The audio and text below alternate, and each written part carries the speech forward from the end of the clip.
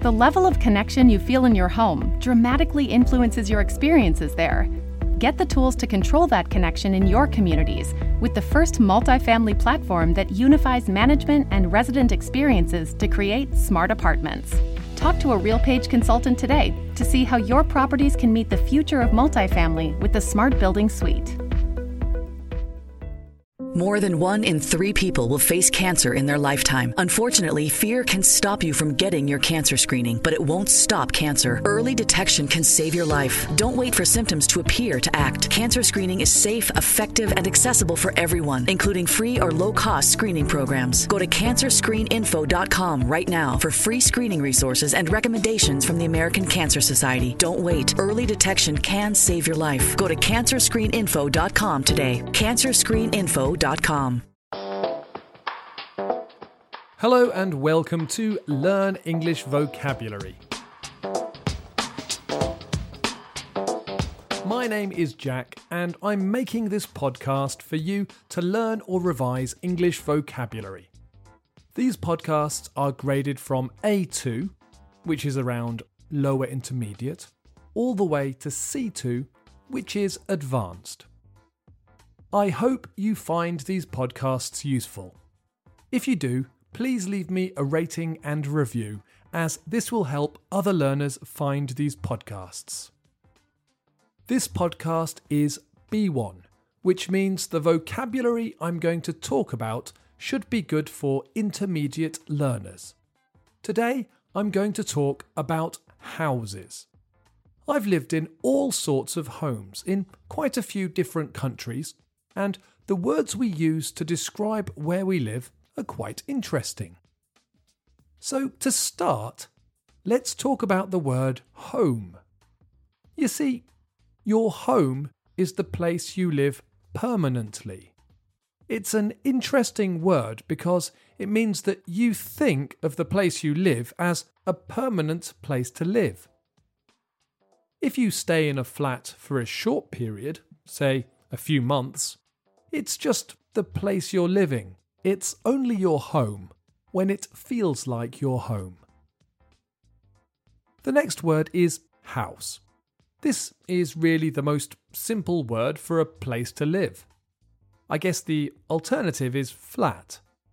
In British English, you could be asked if you live in a house or a flat. A flat is normally a place to live that takes up part of a larger building. It's normally on one level of the building. A house doesn't have any other place to live or work beneath it or above it. There are 3 main types of house. You can get a detached house. This is a house with no other house connected to it. You can often walk round a detached house. Then there's a semi-detached house. In informal speech, people often just say semi. This means the house is attached to one other house. It's like a big detached house split down the middle. And then there's a terraced house, which is when a group of houses are built in a row, so each house has a neighbour on both sides. In cities, it's common to find areas with rows and rows of terraced houses. In regular towns in the UK, most houses are on housing estates.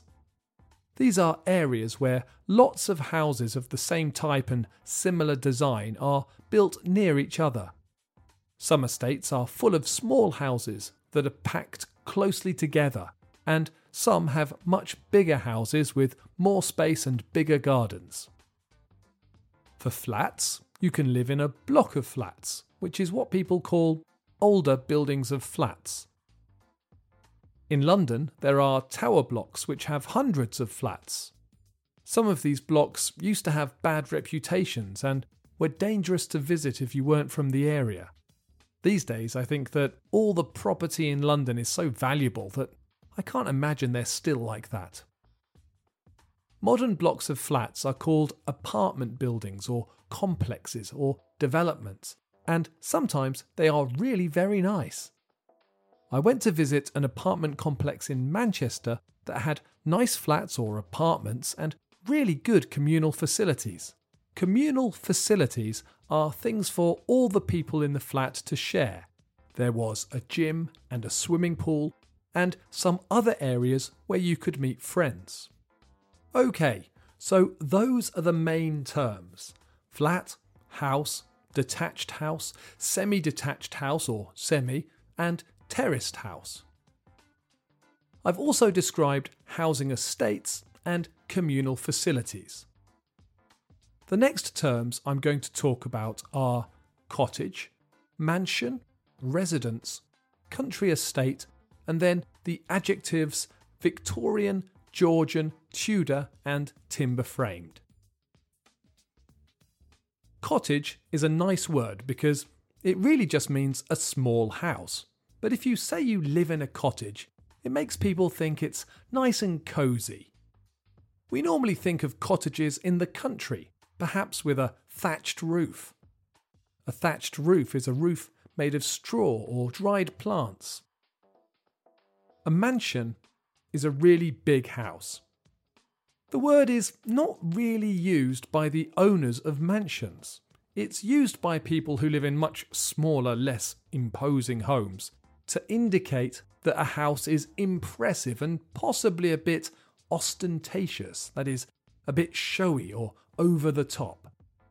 People who live in houses like these call their homes residences.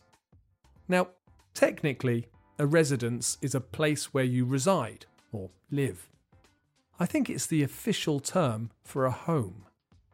If you look on a property website and search for the most expensive houses, they're always described as residences. For example, a handsome detached residence or a stunning family residence.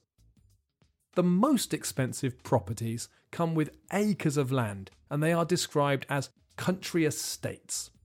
If you hear someone say that they live on an estate, it's most likely that they live on a housing estate, but it might mean they are extremely wealthy and live in a mansion. The last bits of vocabulary I want to describe are adjectives we use in the UK to say how old our homes are. If you know when a property was built, you also know something about how it will look. During the 1800s, or at least from 1837, Queen Victoria was Queen of England, and at the time, loads of houses were built. If you have a Victorian house, it will usually be made of brick and have high ceilings and bay windows. If your house was built between 1714 and 1830, possibly until 1837, your house is Georgian. These houses have flat fronts and tall windows. They're very sensible looking houses. They also have high ceilings and big rooms and are highly sought after. If your house is older than that, then there are special phrases like restoration and Jacobean, but most people don't know what they mean until you get to Tudor houses. There are lots of houses in the UK that were built in the Tudor period between 1485 and 1603. These houses often have timber frames with parts of the timber showing from the outside. They're sometimes called black and white houses or timber-framed houses. Most often, they're called Tudor houses. I've lived in a couple of Tudor houses, and they're pretty wonky inside, but otherwise, are nice places to live. So, there are lots of nouns and adjectives to talk about where you live. I hope you found them interesting and useful. If you have enjoyed this podcast, please leave me a comment or a review, and don't forget that you can read the transcript for this podcast and complete some language activities on learnenglishvocabulary.co.uk. Thanks for listening.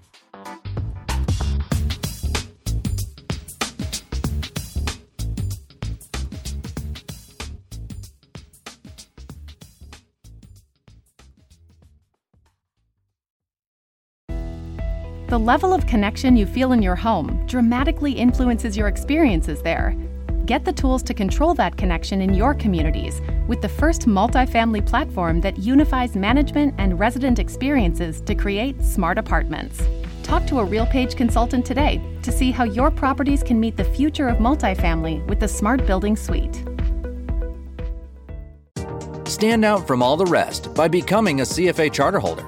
As the investment industry evolves, professionals need the tools to evolve with it. When you become a CFA charter holder, you're not only developing real-world skills and expertise, you're demonstrating to employers that you have what it takes to thrive. In fact, more than 80% of those who earn the CFA charter say it boosted their career. Sound interesting? Go to cfainstitute.org/learn to find out more about the Level 1 CFA exam.